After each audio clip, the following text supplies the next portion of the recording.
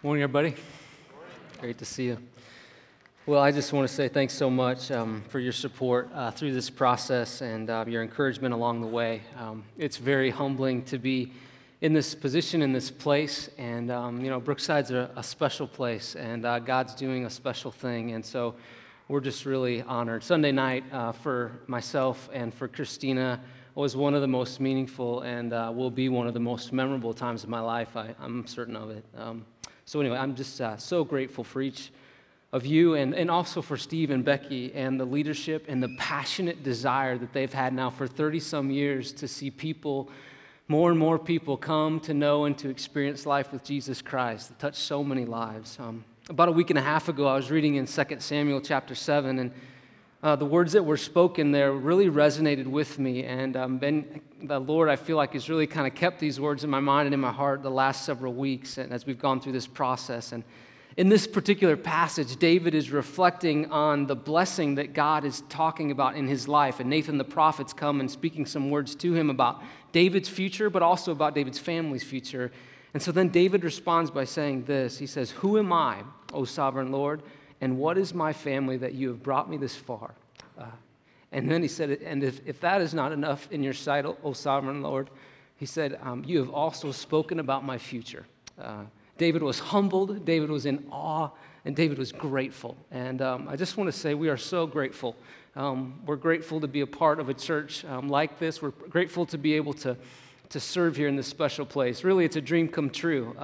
It's really a dream come true to serve in a church where we love the people like we do, but also on top of the blessing of just the church in general is the fact that Steve and Becky, through their faithful leadership, have built an incredible church. And so to be able to walk in and to continue to serve faithfully in this midst is a real privilege. So thanks for your prayers, and also thanks for being the kind of church that you are. It was really fun. A couple weeks ago, Christine and I were out in our front yard, and we were just doing some yard work, and a neighbor from up the street came walking down, and we got to talking, and she said, "Well, I bet things are getting busy at church with Easter around the corner and whatnot." And so we started talking about the service and the service times and all of that. And she said, "Yeah, actually," she said, "I already got an invitation card from somebody I work with." And I thought to myself, man, Brooksider beat me to inviting my own neighbor, But I tell you what, I thought what a privilege it is, to be a part of a church where we're thinking and we're caring deeply about other people. It's phenomenal. So again, Christine and I, we're honored, and we're really excited about the future. We're excited to see what God has, what the plans of God are as we passionately pursue Him together in the years to come. So yeah, thanks so much. Well, this morning we've got the privilege of entering back into the book of Romans, and today we're going to find ourselves in Romans chapter 7, and we're going to see in this text that the Apostle Paul, he's going to get very real with his struggle against sin, the struggle that's present inside of him, inside of his own life, and throughout this story, his openness is one that is going to allow us to learn a lot. It's going to help us to learn what to do. It's also going to help us learn what not to do. If you're here this morning, maybe you're a committed follower of Jesus Christ, this will be helpful to you. Maybe you're here this morning and you're not too into church. This is all pretty new to you. The Apostle Paul's words will be helpful to you as well, I'm sure of it. But before we dive in, let's do this. Let's go to the Lord and let's just pray, and let's just kind of set the foundation for our hearts to seek Him and to hear from God today. So would you pray with me, and then we'll jump in. Heavenly Father, thank you for this morning. Thank you, Lord, that you again have brought your church together. And Lord, we approach you with confidence this morning because we know that you know us. We know that you know the things that have gone great this last week. We also know that you are not absent at all. You care for us. You know the trials that we've experienced. And so, Lord, you've brought us, though, here this morning, and you faithfully, again and again and again, you speak into our hearts. And so that's our prayer this morning. Lord, would you speak to me? Lord, would you move inside of me? And so would you even just have a simple prayer like that to say, Lord, I came this morning, and so, Lord, now I'm asking, Lord, would you, the creator of the universe, would you direct me? Would you speak to me? So say just a simple kind of prayer like that on your own to the Lord. Go ahead.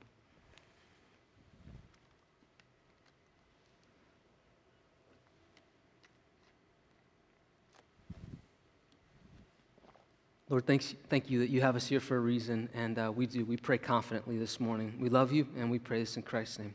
Amen.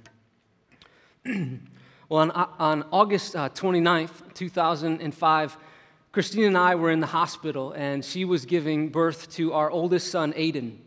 And after Aiden was born, I remember walking out into one of the lobby spaces, and I saw people glued to the television. I caught enough of this live news coverage to know that August 29th, 2005 would be a day that would be remembered historically.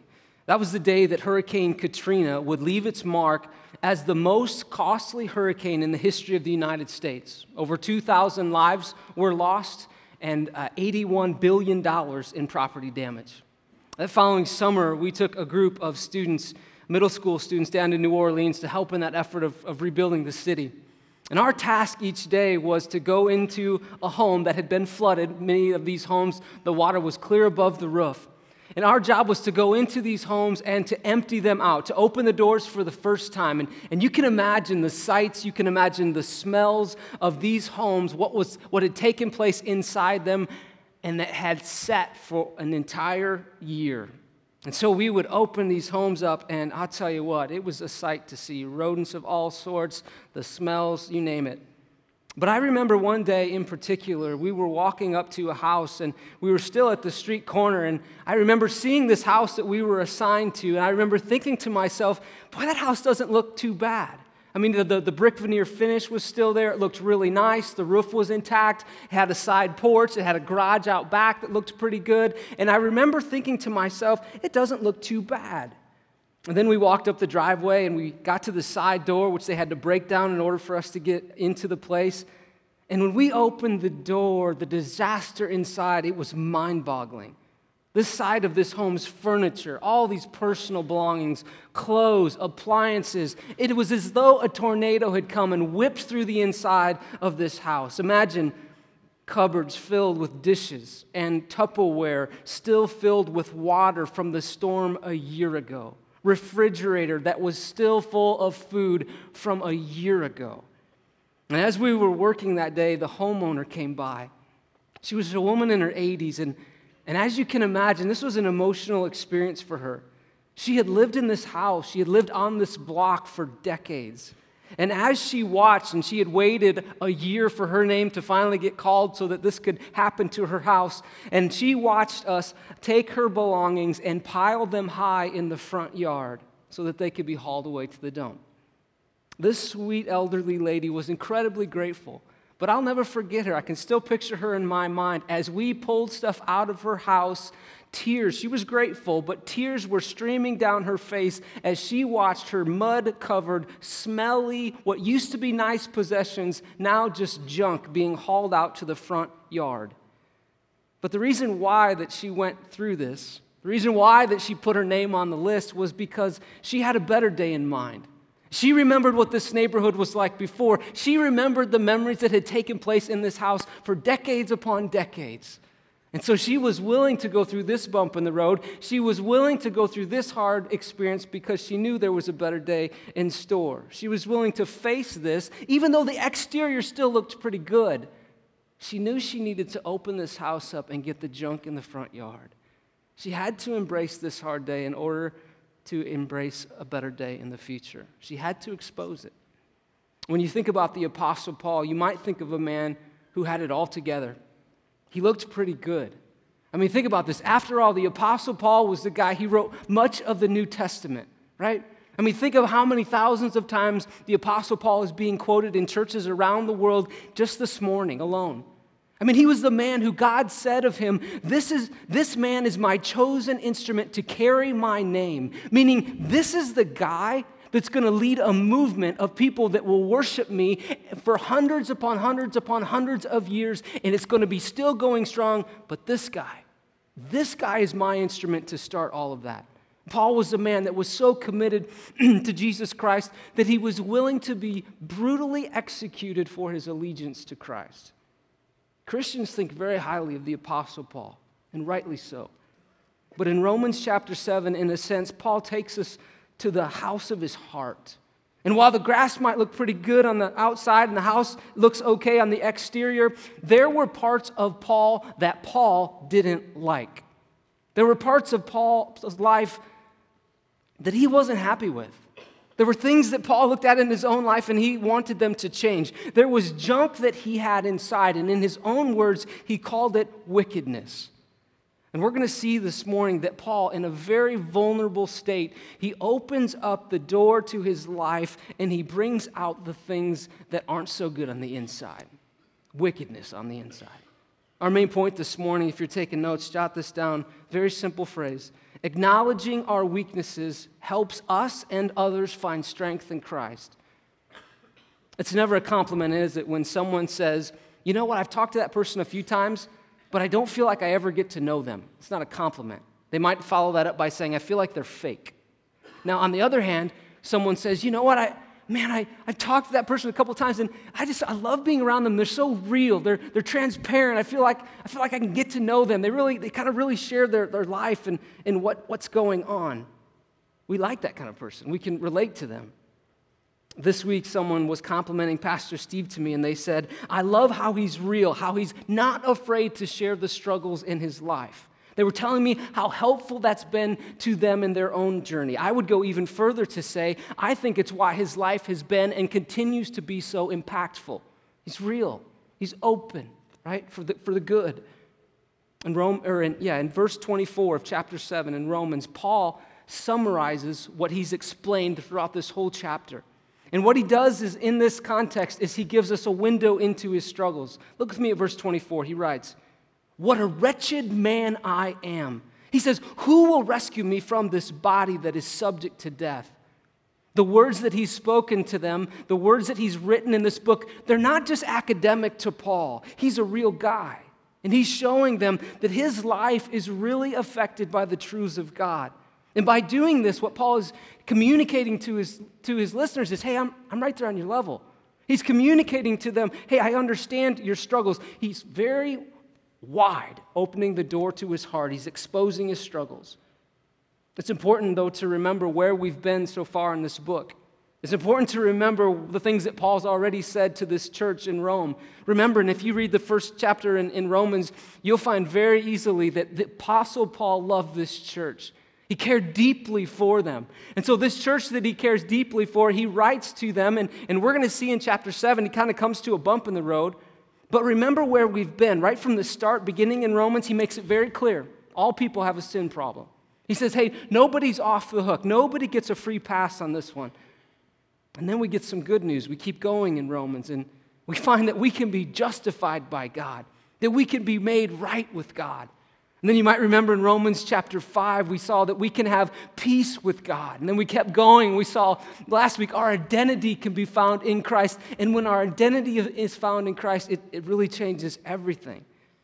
When we get to Romans chapter 8, we're going to see how then do we live as a follower of Christ. But in Romans chapter 7, there's a bump in the road. We see that there's a battle against sin that is very real. I think we would all agree with that when we think about our own lives. We have different areas that we might struggle with. Maybe for you it's greed, or maybe it's anger, or maybe it's lust, or there's an addiction. You know what it is. You can fill in the blank. In Romans chapter 7, Paul starts off, and you need to know this kind of as a background. He's talking about the law, and what he's doing is he's referring to the Old Testament. He's referring to the Ten Commandments, and what he's doing is he's referring to the set of standards that God has put out there. But what we're going to find is that Paul is saying that God has put this good set of standards in place, but Paul is having a tough time following them. He's having a tough time living up to them in his own strength.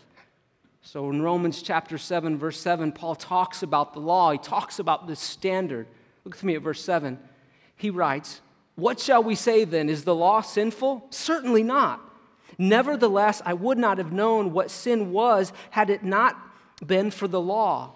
For I would not have known what coveting really was if the law had not said, you shall not covet. And basically what Paul is saying is that the law is good. The law is the place where we understand the character of sin. Through the law, we're made aware of what sin is. Take this for an example. The law says, okay, the speed limit is 45 miles per hour on Q Street. Now, let's say I get in a hurry and I say, wow, I need to go 60 today to get to my destination on time. Now, the law tells me, no, that's not the right thing to do. The law is intended to show me the safe way to drive at 45. And if I don't follow that, I will find that I am in error and it will be expensive, right? He goes on, look with me at verse 12. He says, so then, the law is holy, and the commandment is holy, righteous, and good. Verse 13, he asks the question, did that which is good then become death to me? He says, by no means. Nevertheless, in order that sin might be recognized as sin, it used what is good to bring about my death, so that through the commandment, sin might become utterly sinful. To summarize, he's saying, the law, what does it do? It spotlights the problem. The law is like an x-ray machine. It reveals the issue. Now, when we get to verse 15 now, we're going to see the story of Paul's struggle, okay? Verse 15. You ever felt this way? He writes, I do not understand what I do. For what I want to do, I do not do. But what I hate, I do. But Paul's experiencing, and you can just see it throughout this text, he's experiencing this sense of conflict. He knows the right thing to do, but yet he also has this desire. His sin nature leads him down this road. It leans him this way. And so there's this constant battle that he's talking about. Verse 16.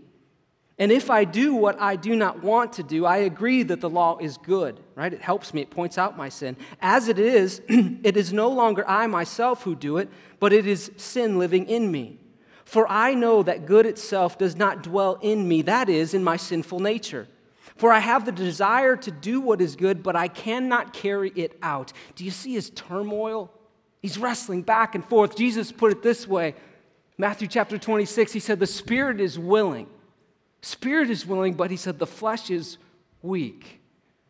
Verse 19, he says, for I do not do the good that I want to do, but the evil I do not want to do, this I keep on doing. Now, if I do what I do not want to do, it is no longer I who do it, but it is the sin in me that does it. Verse 21. So I find this law at work. Although I want to do good, evil is right there with me. For in my inner being, I delight in God's law. Now, Paul knows that the law is good. Paul knows, what does the law do? It points to the fact that God is holy, that God is just, that God is good. It points to the fact that sin is sin. It puts sin in its right place. Paul's thankful for the law. He's thankful for it.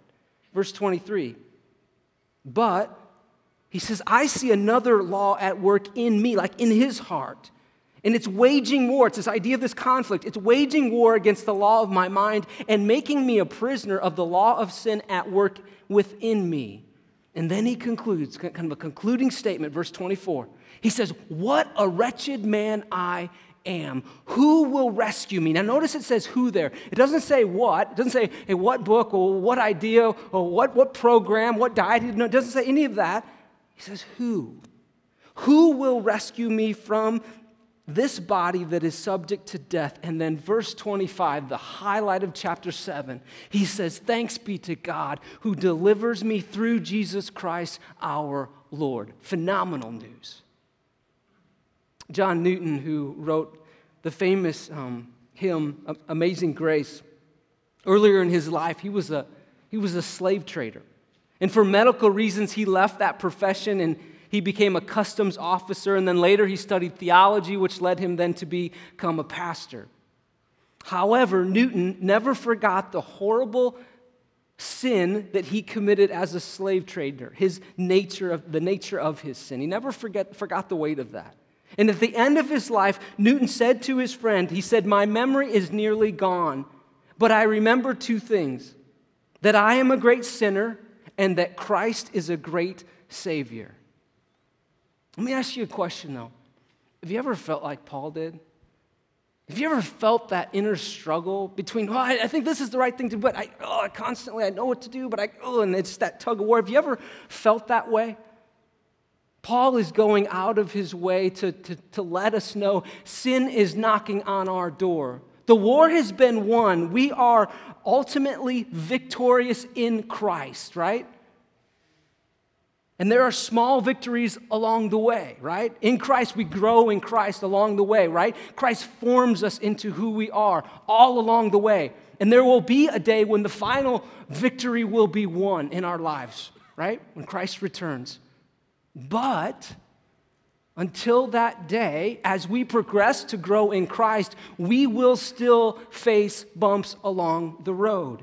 There will be times when sin will still rear its nasty little head. There will be times when the worst of us will appear. This is how I see this in my own life. Oftentimes, I'll pull my car into the garage at the end of a day, and I'll say a very simple prayer to God. Just as I'm getting out of the car, nothing big, I'll just say, God, would you help me now do my most important job as a husband and as a father? Amen. Go into the house, right? Now, that's my desire, right? That's my intention on a daily basis. But you know what oftentimes happens to me? I'll go into the house and I'll sometimes get frustrated with these kids. Sometimes I call them varmints in our house, right? Now here's what happens. I'll get there, at the end of the night, bath time's over, whatnot, and I'll get the toothbrushes all set up to go with toothpaste on the brushes, and I'll say to the kids, okay, it's time to brush your teeth. Nobody comes. They all hid, right? I'll say, no, it's bedtime. Hey, it's time to brush your teeth. Nobody, And so you know what that can make me do? It can make me become impatient. And then the next thing I know, I've become impatient and I've snapped at a kid. Okay? And no, I didn't mean I hit the kid, right? You know what I meant. All right, thanks. I didn't want the email or whatever. Yeah, okay. You know what else can happen to me at home, though? I can become selfish. And so then I'm in a conversation with Christina, and my selfish nature can then lead us to an argument. And then I can see anger sometimes gets to rear its nasty head in our home.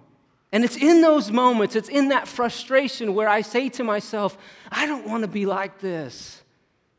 Why do I still struggle in this way? But I've got a choice to make in that moment, like you have a choice to make in your own moments. I can wallow in my sin, or I can try to hide it. No apology necessary. Just move on as though it never happened. Or I can confess. I can be honest. And then I can run to Jesus Christ. Paul is saying to us, not if, but when you hit the bumps in the road and you decide to face the stuff that's lurking, when that sin kind of rears its head in your life and you don't want it to, but when it does, what the Apostle Paul is saying to us is don't hide it, get it in the front yard. Get it out there. You don't need to hide it. And the reason why is this, it's verse 25. It's because Paul would say, thanks be to God. Thanks be to God. There is a better day. There are better days here and now through Jesus Christ. There's victory over that. In John chapter 8, I just love this picture that we get of Jesus. This woman is hauled before Jesus, and she's committed the sin of adultery, and she's caught, right? And so these religious guys bring this gal before Jesus as though he's going to, just bring down the hammer on her, and they're testing Jesus. And so Jesus, what does he do? He says to these men who have stones in their hand, they're ready to put this woman to death, and he says, if any of you is without sin, let him throw the first stone. And then again, he bends over and does something in the dirt, and at this, those who heard him, they began to go away, one at a time, the older ones first, until only Jesus was left there, standing there with the woman. Jesus straightened up, and he asked her, he said, woman, he said, where are they? Has no one condemned you?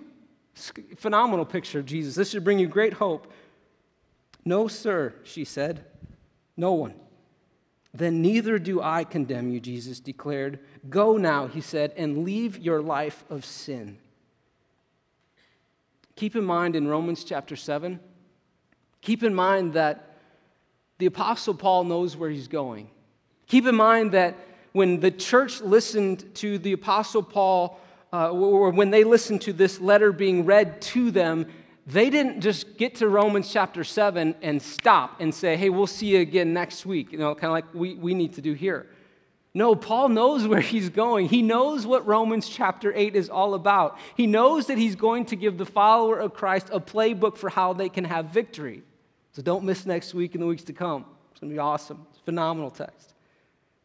But right here in Romans chapter 7, when we hit this bump, And when we talk about this inner struggle, what do you do with a text like this? How do we respond?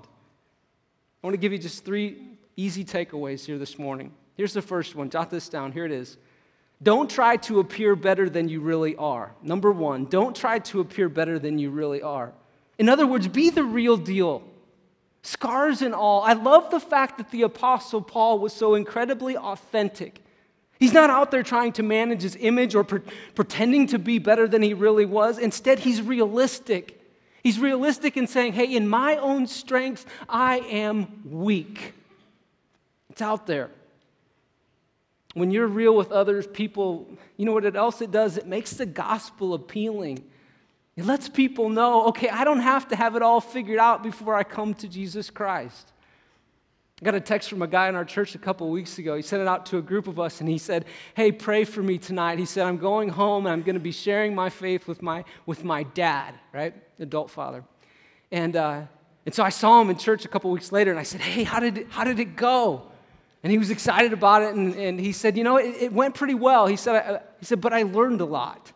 He said, we got going in the conversation, and he said, and this is a cool story. He said, a couple months ago, he said, I started this journal where I'm praying for people in my life that don't know Christ, and my dad was at the top of the list. And he said, so, I set up this meeting with him. We're talking. I'm sharing the gospel, but it's just kind of going back and forth. It wasn't going very well. He said, I was actually getting pretty frustrated. And he said, and so I just stopped right there, and I just prayed to God. And he said, I said to myself, God, hey, if you're going to do something, would you do it now? I'm desperate for you to move.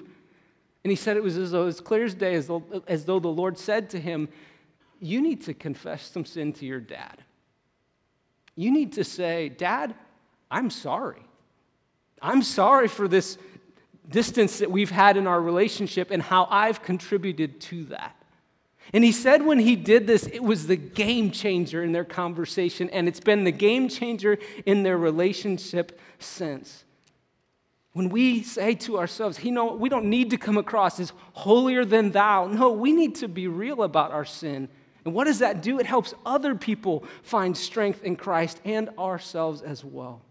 Number 2, second thing, I think just an easy takeaway from this text. Not easy, but I think it's an application we can jump onto. Here it is. In your weaknesses, here it is. This is so important. Run to Christ for strength. Notice again in verses 24 and 25, the Apostle Paul, he asks a great question, a driving question for this text. He says, who will rescue me? Who will rescue me from this body of death? And you can just feel it's almost as though there's this huge sigh of relief in the text. Who will rescue me? Thanks be to God. Thanks be to God through Jesus Christ our Lord. One pastor put it like this. He said, when you think about your life and your struggles, he said, for every time you look at yourself, look at Christ 10 times. When you think about your own identity. 2 Corinthians chapter 5, verse 17 says, therefore, if anyone is in Christ, who are you? You are a new creation. The old is gone, the new has come. Remember what we learned. How can we be strong in Christ? How can we find strength in Christ? Romans chapter 3, we can be strong because we've been made righteous in Christ. Romans chapter 5, we can be strong because we've been justified through faith in Christ.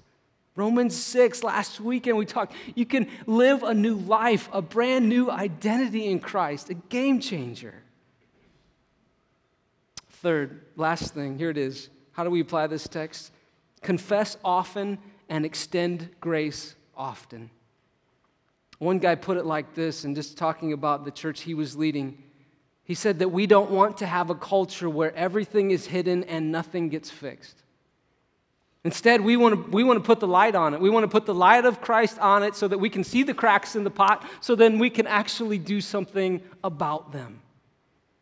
Where everything is hidden and nothing gets fixed. We don't want to be that. I was in a small group setting this past week, and the question was posed, men's group, is there anything in your life that could trip you up in your walk? Is there anything that could trip you up in your devotion to Christ? And the guys in this group, they've been together a while, and so we went around the circle and we talked very honestly. And there was never a point when anyone was sharing, when someone else stood up and said, are you serious? I can't believe that. Like, how could you do that? I mean, how could you struggle with sin? That's such a junior varsity sin. I mean, how could that happen in your life? Nobody said that. It wasn't that kind of environment. You know why it wasn't that kind of environment? Because the guys in this group, I know it's true of them, they cling to the reality of verse 25. Thanks be to God through Jesus Christ our Lord. Thanks be to the grace of God. I heard a story this week about a guy who was sharing about his grandfather, and he said his grandfather was an amazing man. His grandfather was a worship leader, and at the time of his life, he was known as kind of the leader of leaders in their denomination, kind of the key guy. And he said that when his grandfather died, just this godly man, he said, just our memories of him, he said, were sweet. He said, but it left such a huge hole in our hearts because he was such a good man. He said, though, he got a call a couple months later after he had passed away from this guy that lived in the city where his grandfather's home was. And the guy said, yeah, you need to come over. We're cleaning out the house. You need to come over to the house. And so he walks down into the basement of this house, and he gets shown that over in the corner of the basement, there's these tarps that are laid out, and it's covering this huge mound of pornographic material, hardcore pornography. And this guy said, I knew my grandfather was a follower of Christ. I know he was. He said, but I remember this very distinctly. I remember when he would lead worship, when he would lead people in the hymn, Come thou fount of every blessing, when he would get to these lines, prone to wander, Lord, I feel it. Prone to leave the God I love. And he said as he would sing it, he would watch time and time again as tears would stream down the face of his grandfather. And he said, I finally knew the battle that he was losing at home. And he was hiding it. He was carrying it. And he said that the tragedy of the story of my grandfather is that he lived in a church culture where you kept your junk inside the house. You kept it inside the house. You didn't share. No one did. It wasn't acceptable. You kept your sin in the basement. You didn't put it out in the front yard. You didn't want anybody to see. Nobody did that. Wouldn't have been acceptable to them. You know what? That should not be. That's not right. James chapter 5, verse 16 says this. Therefore, it says, confess your sins to each other and pray for each other so that you will be healed. It says that the prayer of a righteous person, it is powerful and effective. I would say this, let's continue to be a church that we freely confess and we freely extend grace, knowing that our victories are not of our own strength, but they are from Him and from Him alone. And let's very often acknowledge the fact that our failures have one good place to go. The stuff that we're not proud of has one good resting place. And it's not in our own hearts. It's not in a secret place. It's at the feet of Jesus Christ. And so let's be a people, we're quick to confess. Let's be a people that, if it's on our heart and we know it's wrong and the Spirit of God convicts us, let us not be weighed down by it. Find someone you trust and confess. Acknowledging our weaknesses, what does it do? It helps us and it helps others find strength in Christ. You might be here this morning and you hear the story of the Apostle Paul, and honestly, it's good news to you in a kind of a weird way. It's sort of liberating to you. You feel like, wow, okay, I'm not alone in my struggle. And I just would encourage you this morning, would you not live in isolation? Please don't just hear truth from God's word and not apply it, but walk away and say, okay, I'm going to act on that. I'm not going to live in isolation. I'm not going to bear this burden on my own. Confess to someone you trust. Or you might be here this morning and you would say, wow, I hear a message like this and it's a reminder for you. It's a reminder for you that you don't need to be fake. You grew up in a tradition where you came to church and everybody, the kids stood in a straight line and everybody looks great and you're smiling and there's no way anybody had conflict on the way here, right? But you had to kind of put that face on week after week after week, and all of a sudden you find yourself, that's kind of the face you put on. You're just kind of a cleaned up person, but you're not. And so I hope that you'll find some liberation this morning to just be real, just to be authentic, but not to be authentic just for authentic sake, to be authentic and let us run, verse 25, let us run to the feet of Christ. Let us humbly go to God and let us bear each other's burdens. Let us run to Christ and find healing and grace. This is a tough text, but I pray that as we go through Romans 7, we kind of go, whoa, okay, we learned a lot about who we are in Romans 1 through 6. We get to 7, and it's a really important chapter. And I pray that it does something really powerful in us. And then we're going to get to Romans 8, and it's going to be incredible. But let's do this. Let's pray this morning and just pray that God would move in our hearts through this text. So let's pray. Heavenly Father, I thank you that you've brought us to this place this morning. And Lord, we just want to cry out to you this morning. And we want to say we're not going to hide, Lord. We don't need to hide. We want to pray this morning that we would be the kind of people. I think of that elderly lady. She did not enjoy that day at all.